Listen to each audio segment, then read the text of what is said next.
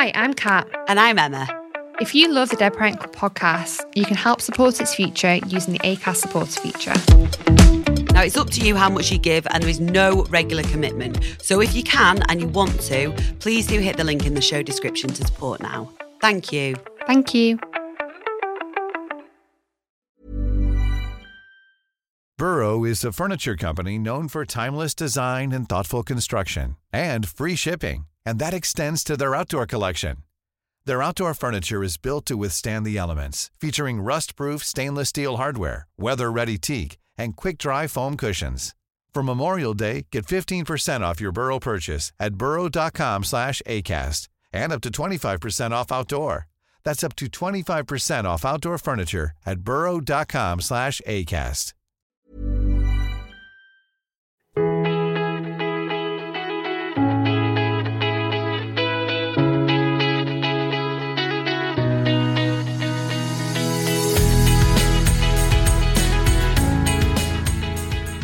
Hi, you're listening to the Dead Parent Club podcast, a podcast designed to open up the conversations surrounding grief and to ensure young grievers feel less alone. I'm Catherine Hooker, and I speak with young adults from all over the world whose lives have been impacted from losing a parent at a young age. The good, the bad, and the banter.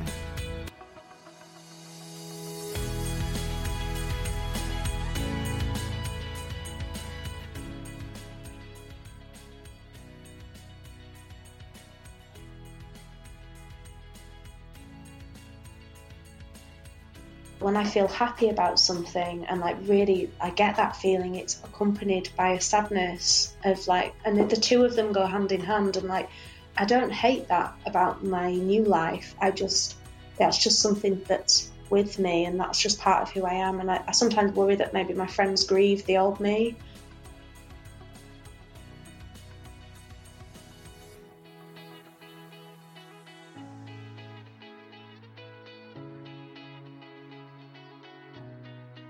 Hey everybody, welcome to this week's episode of the Dead Parent Club podcast.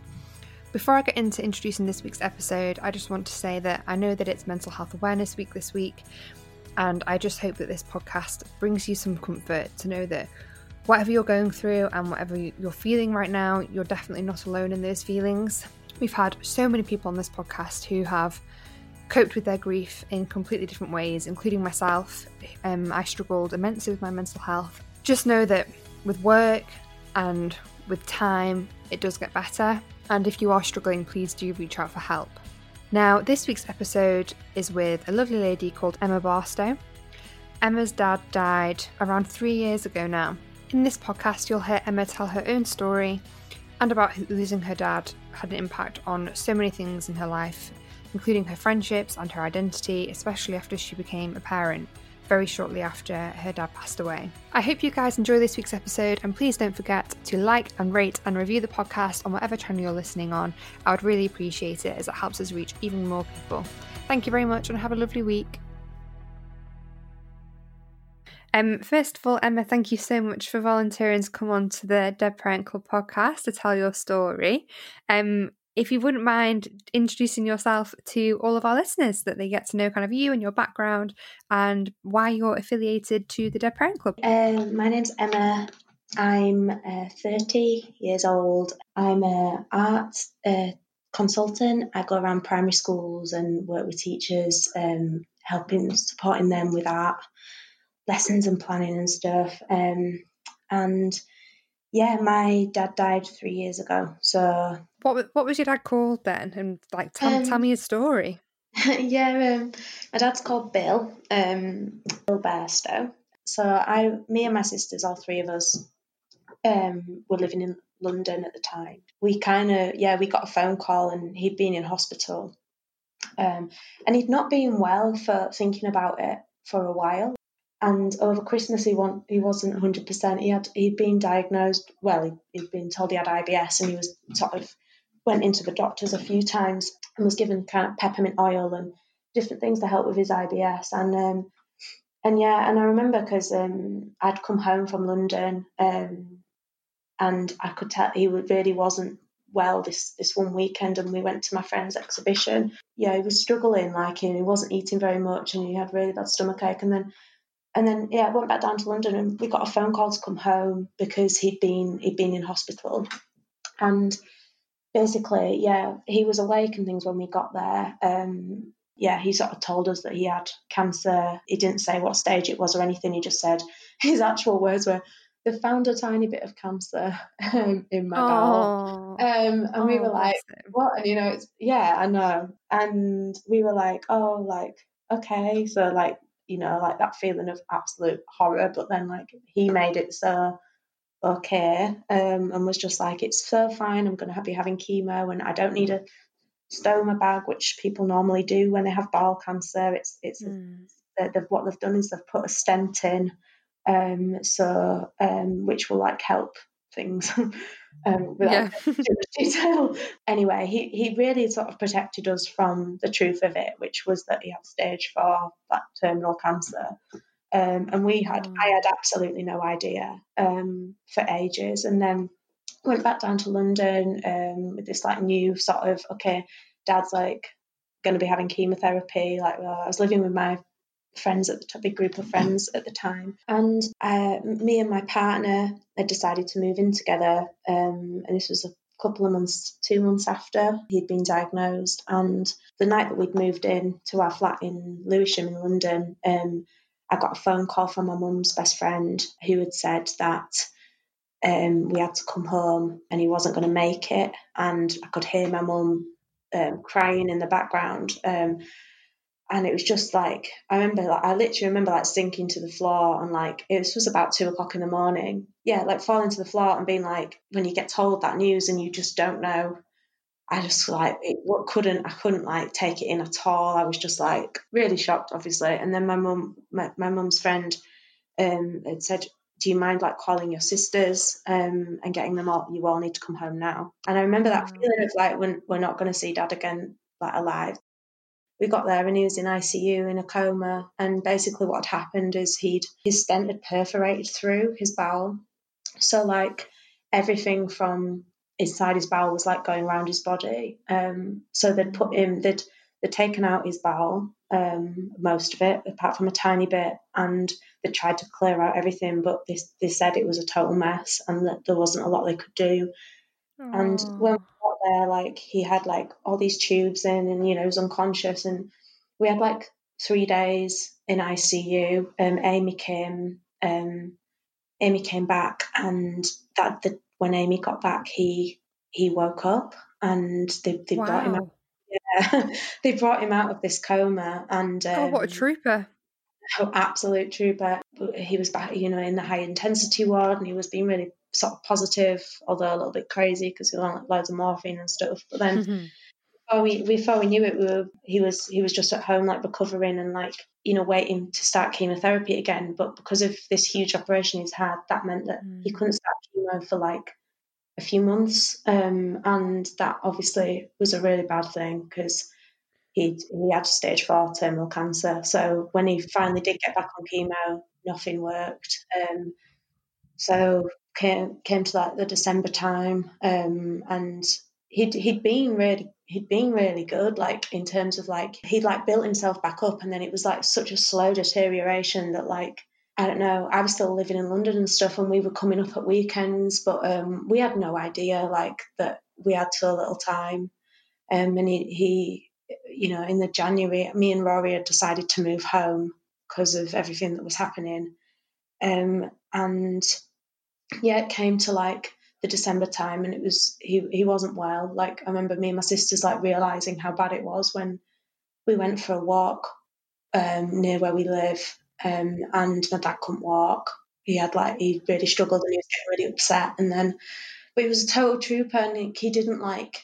I remember once having a coffee with him and saying, this was like in like the month before this walk, like, do you want to talk about what's going on? And you know what, like it's not over till the fat lady sings. I'm not up for it. And he didn't. And basically what happened was, him and my mum were going to Paris in the February. They'd got it booked, like had all these plans, and then like, but it was like kind of thinking about it now, it was like total denial because he wasn't. He wasn't, and wanting things to focus on. But yeah, he died in January, and we had like that week, the week before, we were all at home. We didn't really go back down to London after Christmas, none of us. But we still weren't really talking about what was going on. We were just doing lots of nice things together. It was crazy because he'd obviously had this stoma bag on, and he was so private. My dad was such a proud man. Like, he was, like, he'd been a head teacher, and he was for years, and he was just very proud, like, sort of a bit of an alpha, and like he had this stoma bag on, and he wouldn't let my mum near it, and he wouldn't let us, obviously, like, he didn't.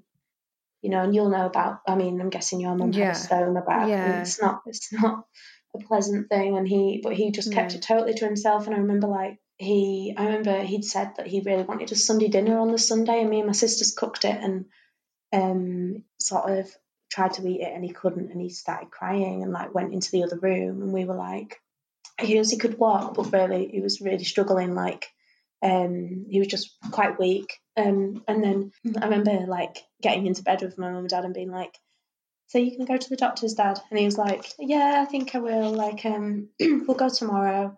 And yeah, we all went in the next day, and into the hospital, and he was sort of, my dad was like, they're just going to give me some sort of booster, like I don't know, steroid booster or something. And anyway, when they spoke to him, the consultant came around, and me and my sisters went downstairs, and yeah, they basically said to him, your liver has completely no function, and is completely stopped working, and you've got days. And I remember like just being like, what the hell? And like, I remember my mum came down to get us, and my dad was just being so strong, and I remember him just looking like so relaxed, and like, it was really weird. Like, it was like he'd known it for ages. Oh. Yeah, I don't know, ploughing on, I suppose. And then basically we had this kind of like amazing like experience, because it was obviously really traumatic, and like we were having to have these then conversations, where's he going to die? Like, where do you want to die, Dad? And like, it's totally surreal. And you go into that strange like adrenaline, don't you? Like fight or flight. And we were all just like fighting, like being like crazy. And my dad was just like this calm sort of force in the middle of it. It was totally bizarre. Oh, bless him. I know. Yeah. And we ended up, we were told that there was no hospice beds, and that he would either have to die at home or in the hospital. And we really didn't. He didn't want. We said he could come. We obviously whatever he wanted, and sort of imagined he'd want to come home, but he didn't.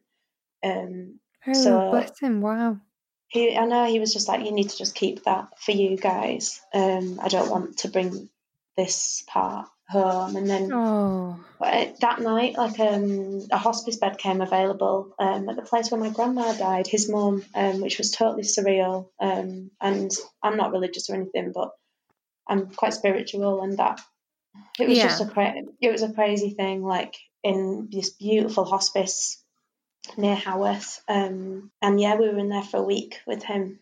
And yeah, it was just traumatic, but also it was weird, so surreal. It's such a strange space to go into, isn't it? I've listened to a couple of your podcasts recently, and there was one where you were talking about dying at home, and it's really it's a weird thing, because like at the time when that was suggested, I mean, I would have been quite up for.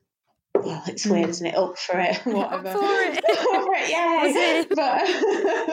But like, obviously it was right. It was right for us, it being in the hospice. But then, after hearing some of your stories as well, I can see why that would be that would also be like really important for so many reasons. And now it's not as like, the dying process isn't creepy. It's not like you've got this like. I mean, I would have worried after my dad died.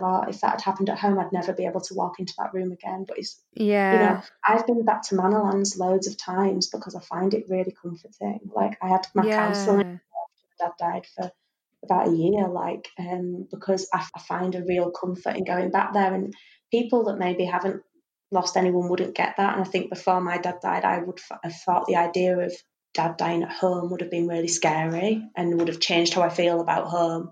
But I don't think that's true at all. Yeah, 100%. I agree. And I think all of us would be guilty of thinking that it would be really creepy and weird, wouldn't it? But it does. Oh, yeah.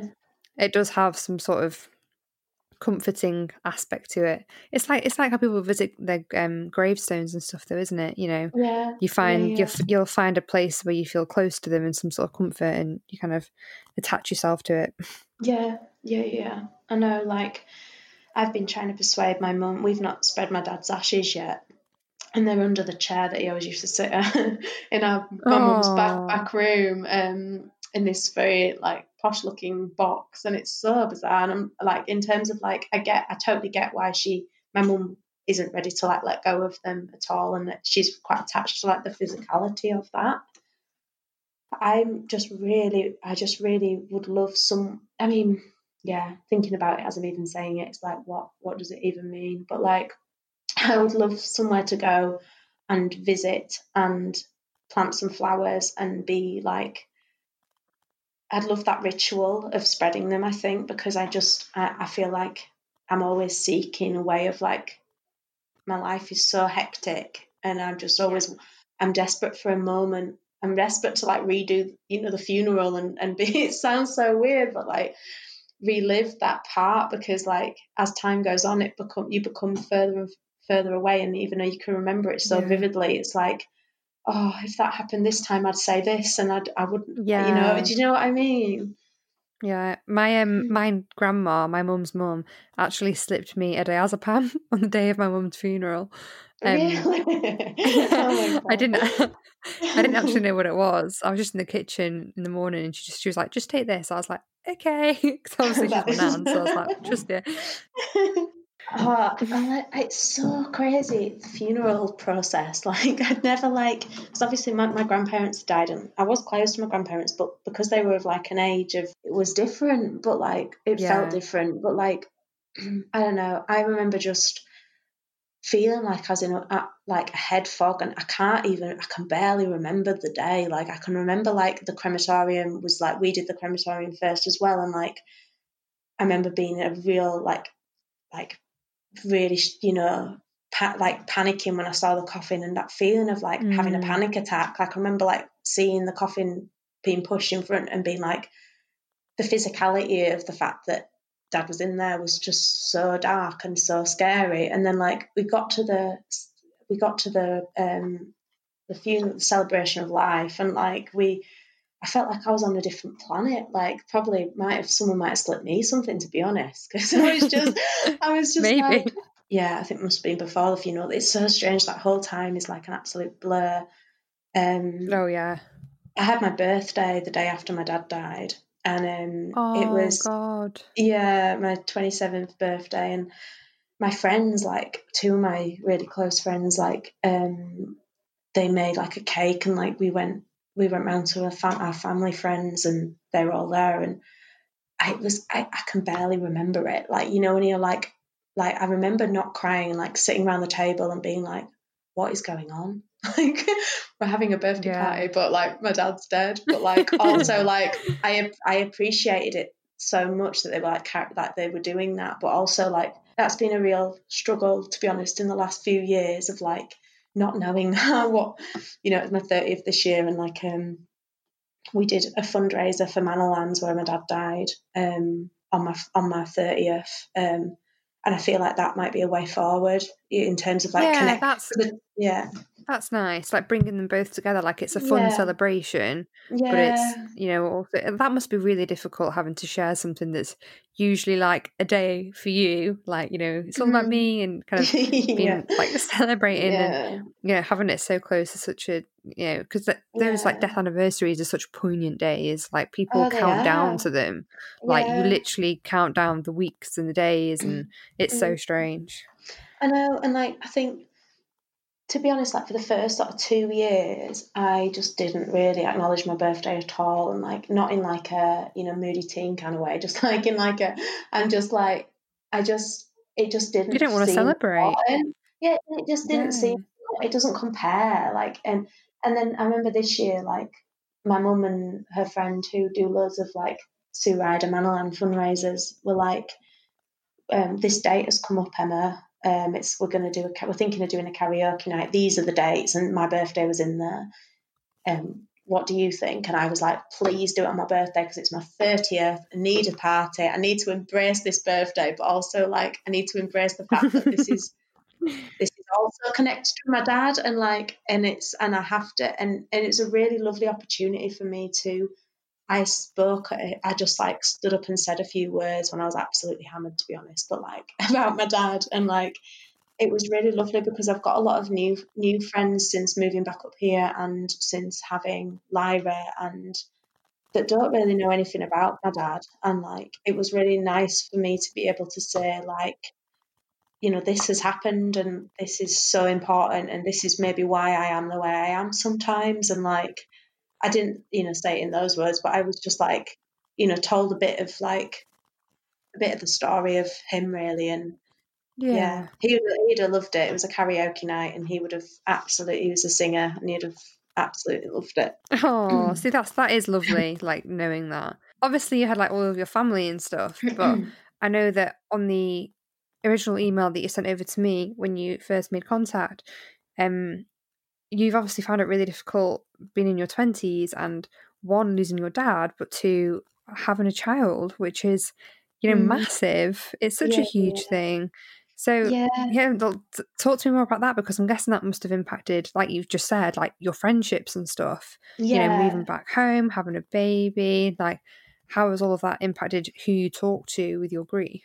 Yeah, well, I mean, I've always been like, I'm a bit of a whirlwind sometimes in the way that my personality, I'm very like, go into things in a big way, and I'm a busy person, and I lived, like I said before, I lived in London for a long time, and I lived with a big group of girls, and that was kind of when you're in your 20s, your friendships are often like they were kind of my identity, like we were a bit of a pack.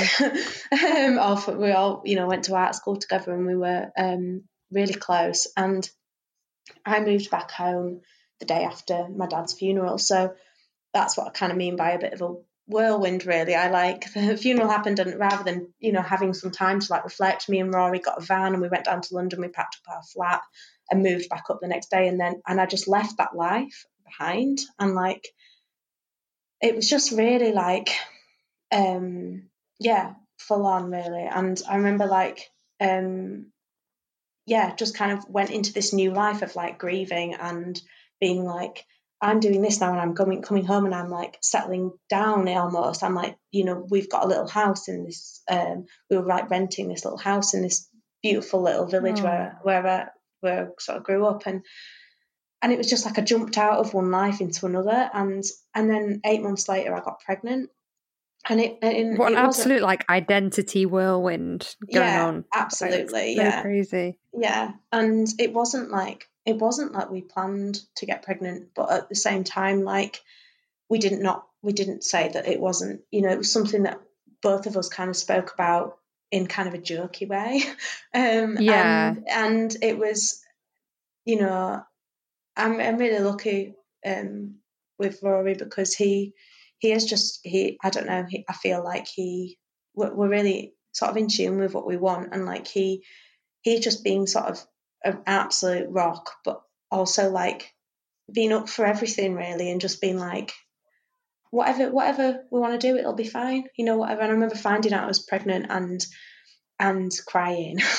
Sorry, Lyra, but crying because I was so scared, and I was also like, I was grieving, and I was like, I was just like, what are we doing? This is crazy. And I remember like Rory just being like, look, it's totally fine. Everything will be fine. Let's just, we've got to go for it. Come on. And like, I was like, right, okay. And then, and to be honest, like, she's an absolute dream. And like she's been like a little ball of light in like all of, like the difficultness of everything. And like, I think one of the things that I did really struggle with at the time, and like it's sort of strange thinking about it now, especially in the current like situation of lockdown and stuff, because weirdly, I feel more connected with a lot of my friends than I have done in a while, because we're Zooming all the time and we're like talking on the phone, and like it kind of feels like everybody's got a baby. Like it's that, because when you've got a kid, you can't like go out in the same way. You can't like, so like your life transforms, and it kind of, there's something very similar in this time. It feels like everybody's got a newborn, and it's like, and weirdly, like people are around more. But like at the time when I was sort of going through like that early stages of that first year of dad dying, and then like obviously getting pregnant, like I remember like my friends kind of really, they were all really excited about the fact I was pregnant. And I think like I found that obviously really lovely, but it felt a little bit like people can talk to me about that because that's a really nice thing. And that was strange. And like, you know, I did struggle a lot in the first, you know, before I found out before I was pregnant, you know, that sort of group, that identity thing, and that group of girls who I still love and I'm still really in touch with them, were coming sort of back around a little bit. Like, it was hard because, you know, I'd now moved home, and I've got a couple of absolute best friends at home, so I'm really lucky, and they have been absolutely there, to be honest, and they haven't lost parents, but they've been there. But like in terms, and like, you know, up for like listening to the story and the hard stuff, and they knew my dad and they get it in a way. They don't get it, but they really try to they can be sympathise through that empathy. I think one of the really hard things was, and like, you know, for anyone that's going through this, I think it's like, I remember like going back down to London like after my dad died, and being like, you know, trying to be normal with that same group, and but finding it really difficult because like, no, you know, people would reach out for me in text, or they'd give me a quick ring or something, but no one would bring it up. And that's not because people are, none of them were being, you know, and some of them did, but like, you know, there was odd people that I thought would be there that weren't. And I think that's not because they didn't care, it was because they didn't know how. And I think that, you know, I only know what I know because I've been through this, and like, I'm sure that if it was, the shoe was on the other foot, I might have been exactly the same. I don't know. But I think like, I remember feeling really distant from certain people, and really feeling very, very angry about that for quite a long time. And I feel like as time's gone on, and then I had Lyra, and even more so, like, I was then feeling like, well, you know, now I'm at home and I've got a baby and I can't go, you know, I wasn't getting invited out to the pub in the same way, or like, you know, my life, it's so strange. Like you can't do that stuff, but you still want to be included in that stuff, but you can't be. And actually like, it's quite lonely. And I remember feeling very, very lonely for quite a while. Normally, being a little extra might be a bit much, but not when it comes to healthcare. That's why United Healthcare's Health Protector Guard fixed indemnity insurance plans, underwritten by Golden Rule Insurance Company, supplement your primary plan so you manage out-of-pocket costs. Learn more at UH1.com. Burrow is a furniture company known for timeless design and thoughtful construction, and free shipping, and that extends to their outdoor collection. Their outdoor furniture is built to withstand the elements, featuring rust-proof stainless steel hardware, weather-ready teak, and quick-dry foam cushions. For Memorial Day, get 15% off your Burrow purchase at burrow.com/ACAST, and up to 25% off outdoor. That's up to 25% off outdoor furniture at burrow.com/ACAST. I do think that as time goes on, like, you soften a little bit, and like with bereavement as well, like, I feel like I don't feel angry towards any of my friends anymore. They were all, and thinking about it, they were all brilliant in their own, in different ways. Yeah. But it's like at the time, like, people can't bring your dad back. Do you know what I mean? Like, and that's what you want. Like, yeah, that's the thing that like people say to you, is there anything I can do? And you're like, bring my parent back. Yeah, and you end up feeling angry at people for like saying the wrong thing or maybe not saying anything, and it's like actually like this isn't. I'm not. Thinking about it now, I'm not angry at them. I was maybe I thought at the time, they weren't there enough. But like, what does that even mean? They were just generally people. Just if they love you, they're just doing their best, and I think I did, but it doesn't mean that at the time that's not really hard, because it's you just I've been desperate to reach out and find some way of talking about my dad, and I still find that now. I had a really strange conversation with one of my really good friends the other day where she asked me about my mum had found all these clothes of my dad's in a cupboard that she'd not unpacked, of all this summer wardrobe, and she'd asked me to go around, and it's really difficult obviously at this time, couldn't really do that. I went to the driveway and we sat and we had a cup of tea on the drive, and spoke to her about it. But I remember talking to my friend about it afterwards, and she was like, and I started going into loads of, I felt so intense, I was being so intense. And that's the feeling, isn't it? I feel like you transform and become like a different person when somebody dies. And yeah. I feel like I'm always the intense person at a party waiting for a conversation about death. But it's because I'm just, you know what I mean? I don't know. I just want to talk about it. No, 100%. Definitely. Yeah. I mean, if you think about it, it's as if you getting pregnant or having Lyra, and then people only bringing that up to you once every 6 months. Do you know what I mean? Oh, yeah. It's a huge life event. It's massive. Yeah, and it's exactly like that. I don't get me wrong. Having a baby and stuff is it's so positive and so lovely, but it still changes your life. So imagine somebody just not talking about that. So then whenever they did, you'll literally just want to be like blah blah blah blah, blah and just get everything out that you've been holding in for all that time. I mean, I've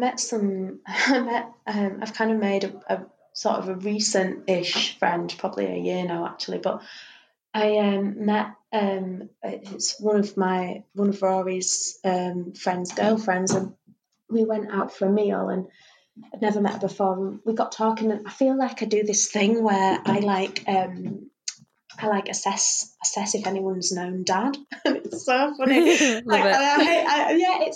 I'm always trying to make a connection, always trying to spark a conversation. See what school they went to and stuff. Yeah, and I did that exact thing. I asked that question because she was from because he was a head teacher, and she was from Keighley, and turns out he was her head teacher for the whole of her primary school. And I was like, oh my God, and I can't even and I feel like every time I see her, I try not to, I'm purposefully trying not to talk about it because I'm desperate to all the time, but I can't be, that can't be our friendship, but also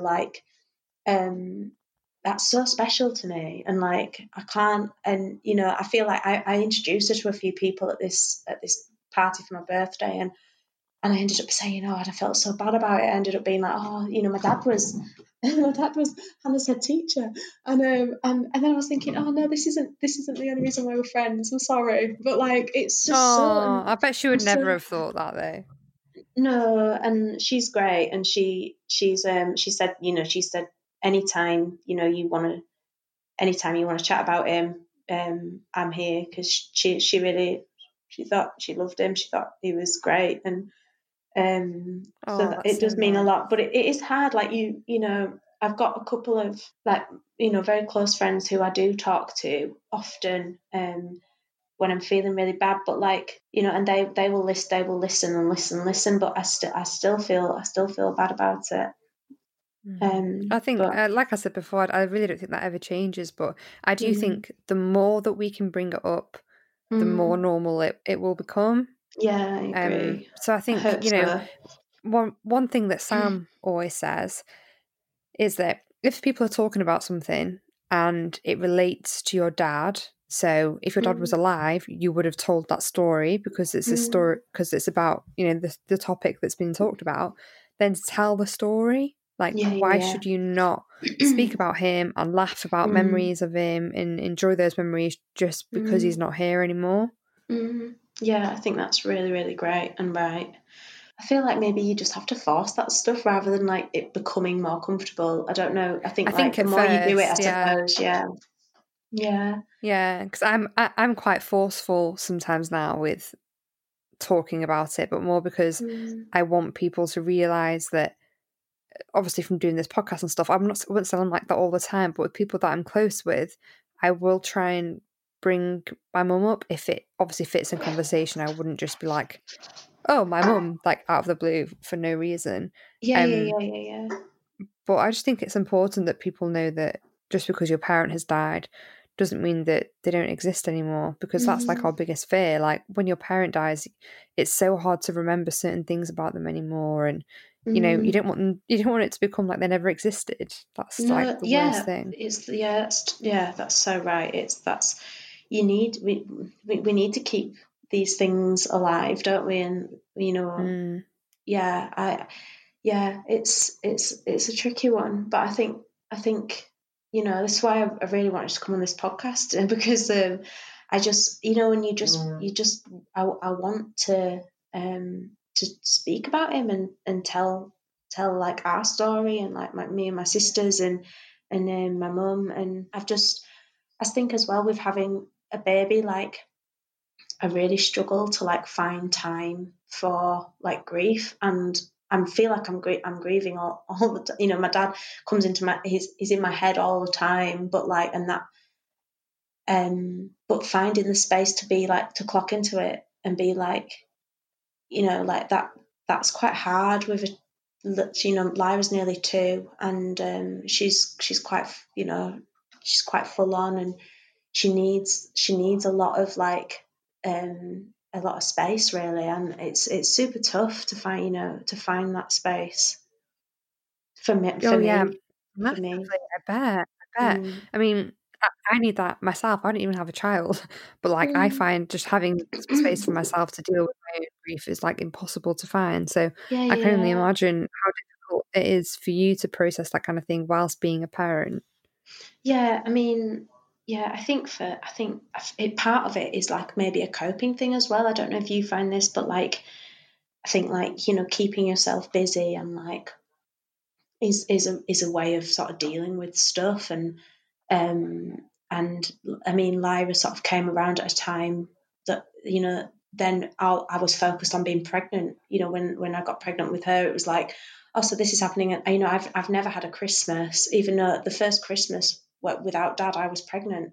So it was like, it wasn't, you know, people built, you know, say, oh, the first, you know, second Christmases without your parent are really tough, and it really was really tough. But also, like, I also felt like I should be really happy because I was pregnant, and it was really strange. So I was like, and then, you know, the second Christmas she was here, and she's, you know, a couple of months old, and like, and I sort of it's feel all about her, I bet then. Yeah, all about her. And you know, I remember one of my really, really strong memories of like having Lyra and sort of the grief being sort of connected. I remember we went on a family holiday, like 2 weeks. She was 2 weeks old. I had Lyra and I was breastfeeding, and I was upstairs on the bed. I heard a bottle of Prosecco be opened downstairs, and I just burst out crying because I couldn't cope with it. I was just like, why isn't he here? And what is going on? And I just felt so bizarre. And it wasn't anything, you know, I was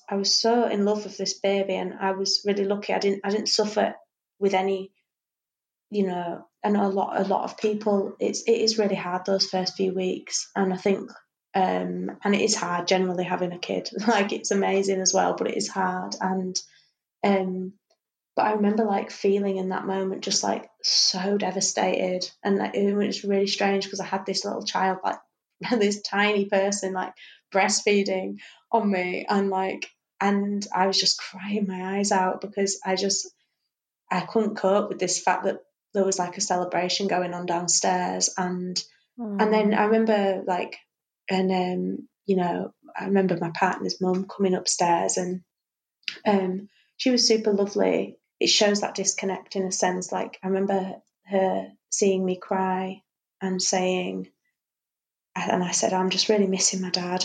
And I remember her saying, like, you probably just really hormonal, and I remember like that like killed me. It's But like also, a year after he's died, isn't it? yeah. But like, but she didn't. That's another example of like nobody says anything in like in a way to be. It's all about like not knowing what to say and wanting to make it okay. And that's what's the hard thing with grief, isn't it? Is like people can't make it okay. So like there wasn't really anything she could have said there that would have been okay. But it was like, Yeah. I remember just being like, right, and finding that really difficult. But that is just part of, losing a parent in your 20s, really, that people don't say the right thing often. And I'm sure that happens with all kinds of different loss. But like, it sometimes feels like a bit of a minefield, really, at first, I think. Oh God, 100%. I just feel like let's just not bring it up. Yeah.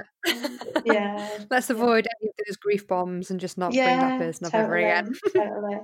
Did you ever do the thing of like, when your mum died, did you ever talk about her like inappropriately, like to strangers, or to like in somewhere that wasn't like a safe space because you I don't know, you just needed to get it out? I don't know if you relate to that.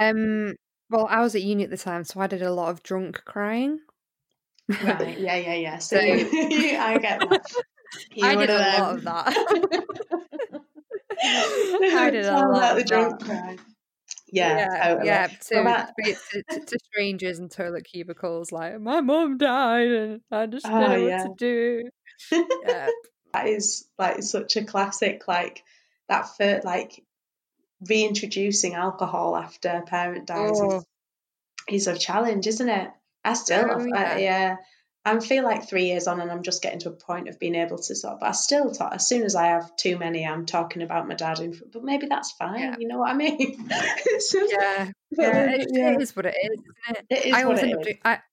I'm that person, like at a wedding or anything like that ends up having too much to drink and sits and talks about death and my mum to like the older generation. So it's like the people in their 50s and 60s to get their like wise words. I would be there as well. It's tragic. Like everybody else is dancing and I'm there like crying. Like I love that.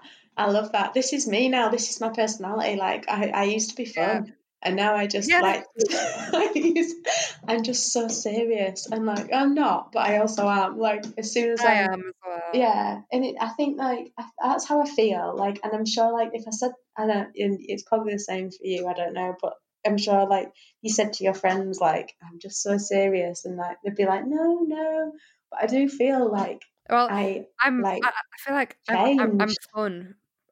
Yeah, well, no, you do. Oh my God, you massively change. And like, I was actually just gonna ask you now, is it like, do you think that it's changed the way that you go about your life and your attitude towards it? Because I think, you know, it does change you completely. And like you said, like pre your dad dying, you were like carefree in London, like with your girlfriends, and you know, life was probably a lot more like carefree than it was now. Obviously, with the addition of Lyra, but even without her, like I think everything would have changed. Yeah, totally. Well, I think like you just, I don't know, it's just life changing, isn't it? And like actually like you, like I feel like even from when I was living in London and my dad was like terminally ill, like, and I was really busy with work and I was super stressed out. When I think about it, I was not in a good place at all. But at the time, I wasn't thinking. I was just keeping myself focused and like not going there really. But I still like, I don't sometimes, and this sounds so depressing, but sometimes I don't remember the feeling of feeling light and like I think that there's like something in like,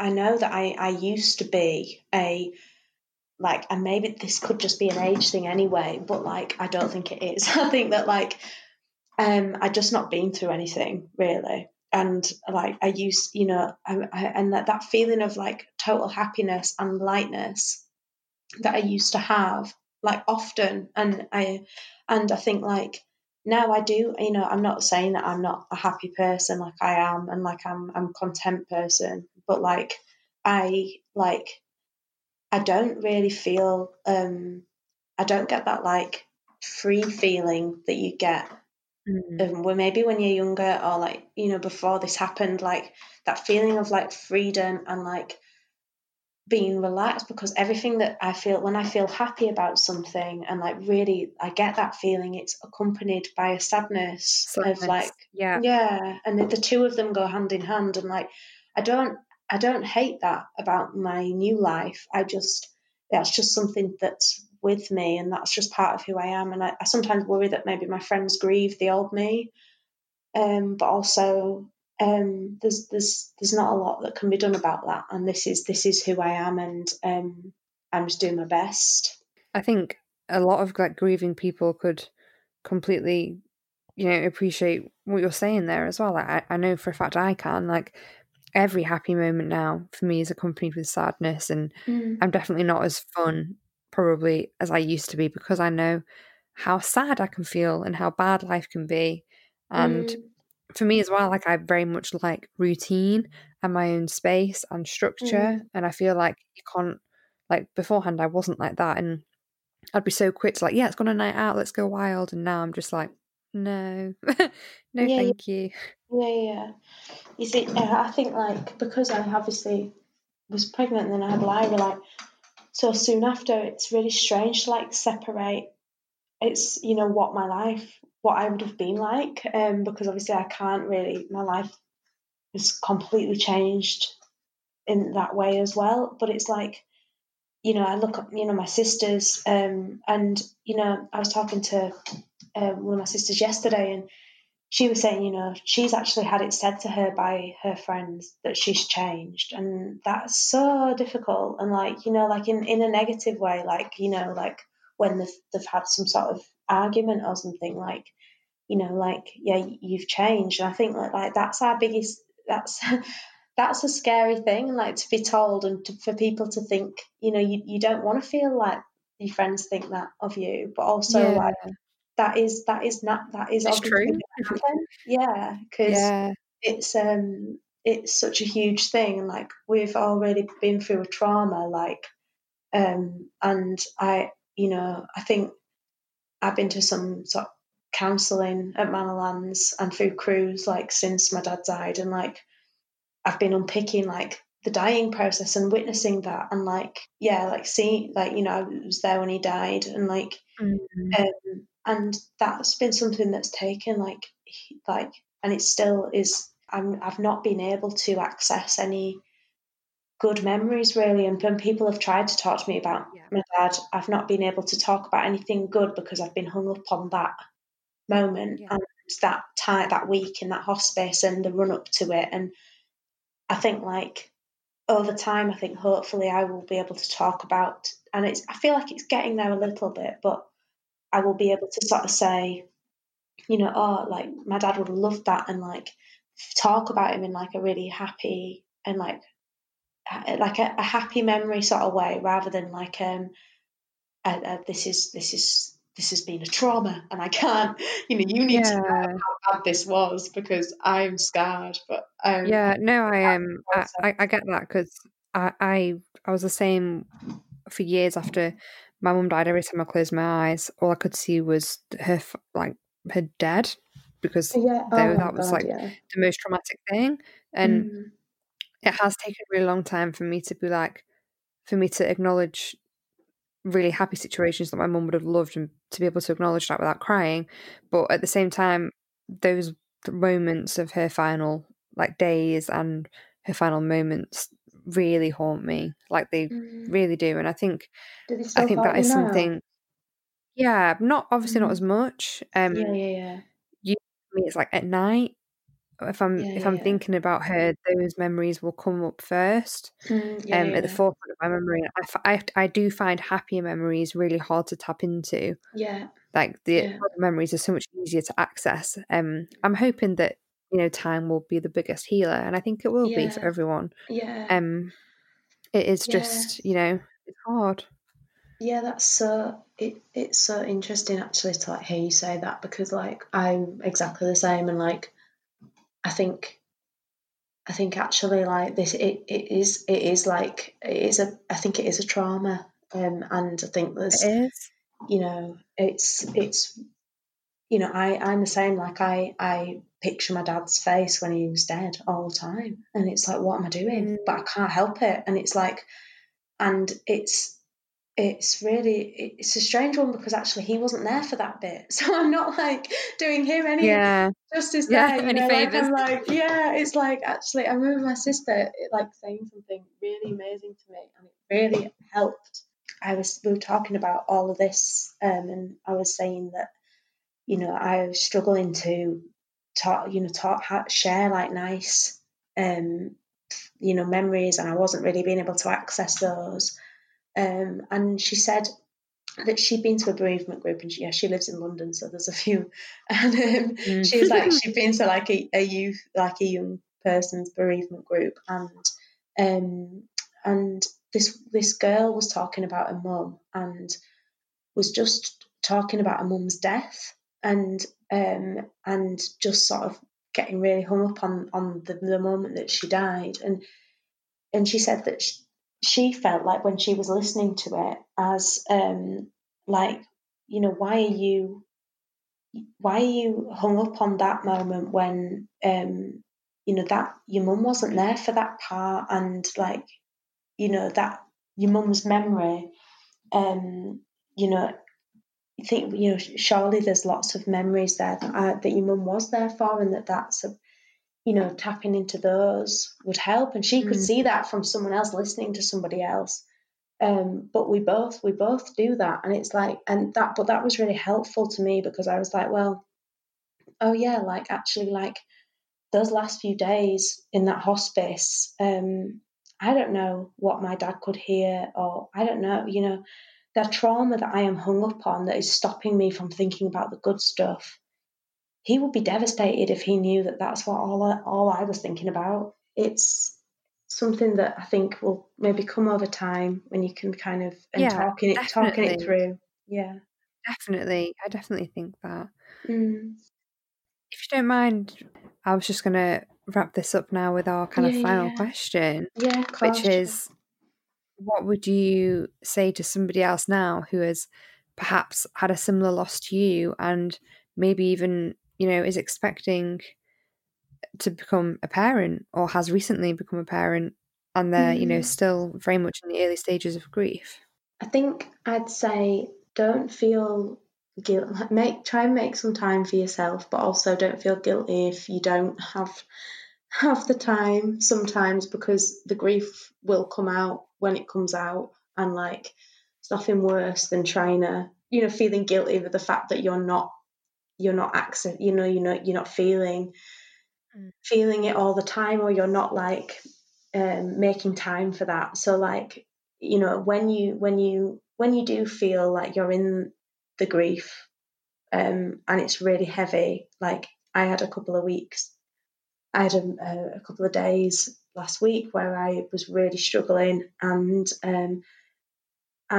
it was like, I knew that I actually appreciated that moment, those sort of few days really of being in it really heavily, even though it was really hard and like horrible in lots of ways. Like, it was just like, well, yeah, obviously, you know, I need to feel this, because this is love. This is how much he means to me, and my life is so busy, and like, when you've got a kid, it is crazy, and you know, just don't put any pressure on yourself to grieve in a certain way, because it will happen when it happens, and it has got to come out somehow. One of the most beautiful things that somebody said to me was that, like, you know, grief and love are very similar, and actually are the same, really. And actually, when you're feeling really shocking, and you can't, you know, you feeling really, you know, depressed or sad, and you're just missing them so much, like, to remember that that is love, and that's because Yeah. you love that person so much, and that's why it's so hard, and that's been something that's been quite helpful to me, because sometimes I want to run away from that feeling. But actually, if you think about it as love, then it's easier to sit in. But yeah, that's it really. Yeah, that's so lovely and such nice advice for somebody. I find your situation must have been so difficult just because of the huge identity changes more than anything. I think that must have been really hard, navigating your friendships and becoming a mum and missing your dad, and literally I can't even begin to imagine how difficult that must have been for you. So I think that you're here and you're sat there and you've told your story to me. I think that's probably speaks volumes in how far you've come in your own grief journey. Yeah. Thank you. And yeah, we're all just dying to talk about it, aren't we? Yeah, this is it. We all just need to wear t-shirts. Actually, you know what? I think I might actually get these t-shirts commissioned that literally just say, "Ask me about my dead parent." I think I might do it and start selling them. Oh my god, that would be so great. I think that's had a brainwave. I might start doing that. Well, Emma, thank you so much for coming on and for sharing your story. I really appreciate it. Thank you. It's been really lovely. Thanks for the opportunity to talk about it. Thank you so much for listening to this week's episode of the Dead Parent Club podcast. I so hope that you've enjoyed it and you found some comfort in the stories that you've heard here today. As always, I would just like to remind you that neither myself nor any of the guests that come onto the show are healthcare professionals. Therefore, if you do find yourself struggling with your grief, I highly recommend that you seek out professional help, whether that be from your GP or from the numerous charities out there that are available to you. Please also remember that you can reach out to us at any time on Instagram at DPC Podcast, on Facebook at The Dead Parent Club, and you can email us at dpcpodcast@hotmail.com. Alternatively, you can check out our website where a resources page is also available at www.dpcpodcast.co.uk. Also, please don't hesitate to contact me if you want to get involved in the podcast in any way, whether that be coming onto the show or to write a blog for us as well if coming onto a podcast isn't your thing. Thank you so much once again for listening, and we'll see you next week.